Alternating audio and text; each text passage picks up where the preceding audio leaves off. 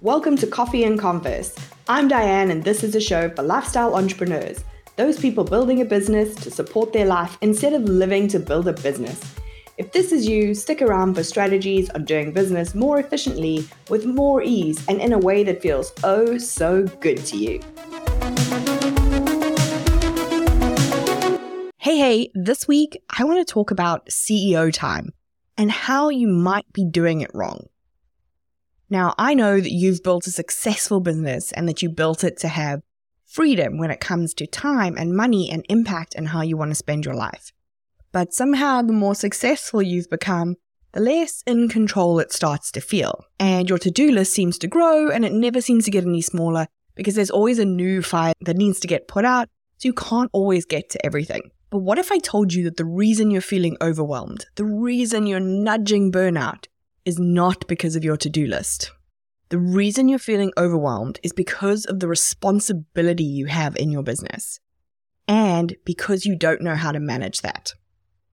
The easiest way for me to demonstrate this is for you to think about what you spend your CEO time doing. So when you say something like, oh, I've got an hour of CEO time, or this is my CEO day, what are you actually spending that time doing?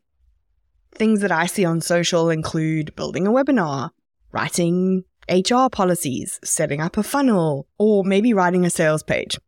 Harvard Business Review did a study with over 60,000 CEO hours being tracked from their diaries. And this is what they found that CEOs spent their time doing. About 21% of it was spent on strategy, 25% on developing people, 25% keeping an eye on the business units, 16% on culture and structure of the organization, and then 13% for other things. You've probably noticed that the difference between those big business CEOs and small business CEOs is that they're really only doing one job, their CEO job. While the CEO is accountable for everything in the business, the buck stops with them, etc., etc., they are mainly responsible for setting the business's strategic direction, for setting goals, and for setting the tone or culture of the organization.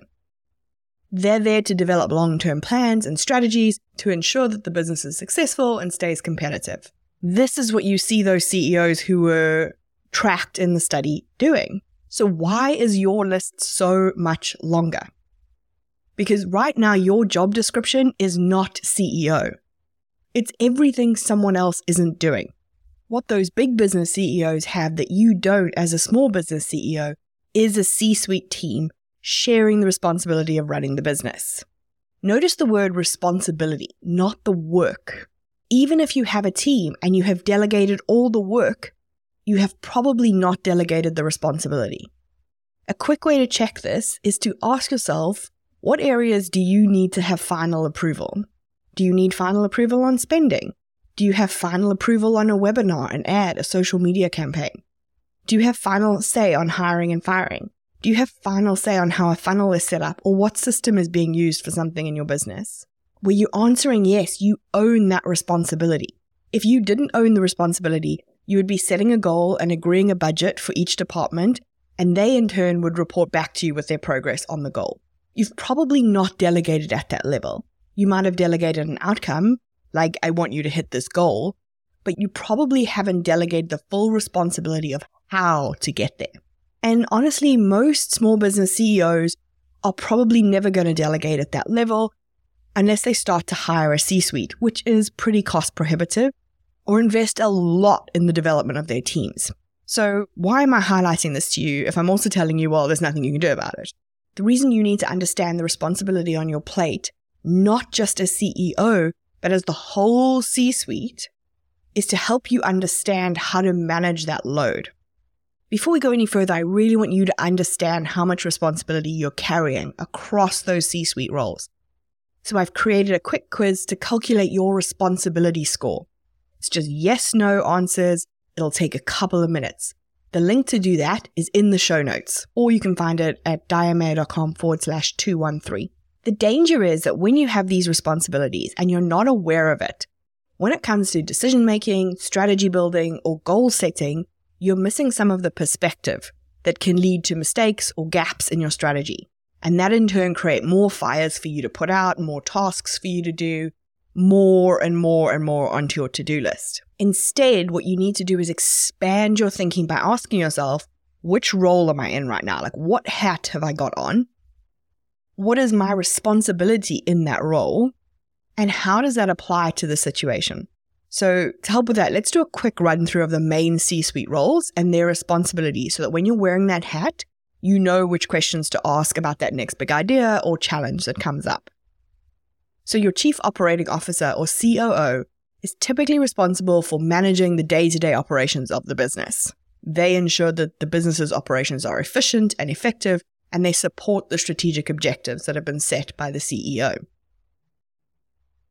The Chief Financial Officer or CFO is typically responsible for managing the business's finances and ensuring that you've got enough money to keep running and that the financial statements are accurate and transparent.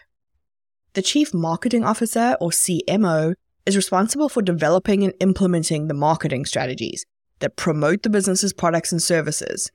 The Chief Revenue Officer or CRO focuses on revenue generation through sales.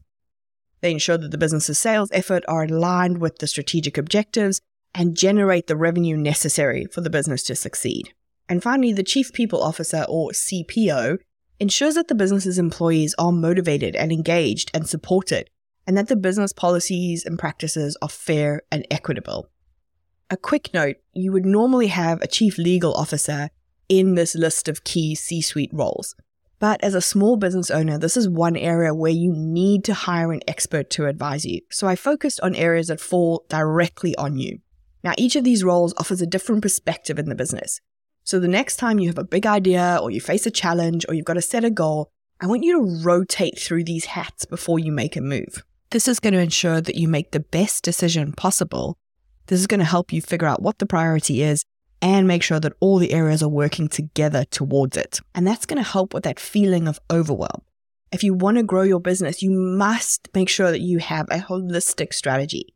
To help you integrate this in your business, I've created a new podcast where we're going to walk through the types of decisions and questions I would ask someone in building a strategy and apply the C-suite perspective to each of those steps. To get the Sweet Spot podcast straight to your favorite podcast app or sent to your email, head to the show notes for the link or to dianemayor.com/213 and the link will be there as well.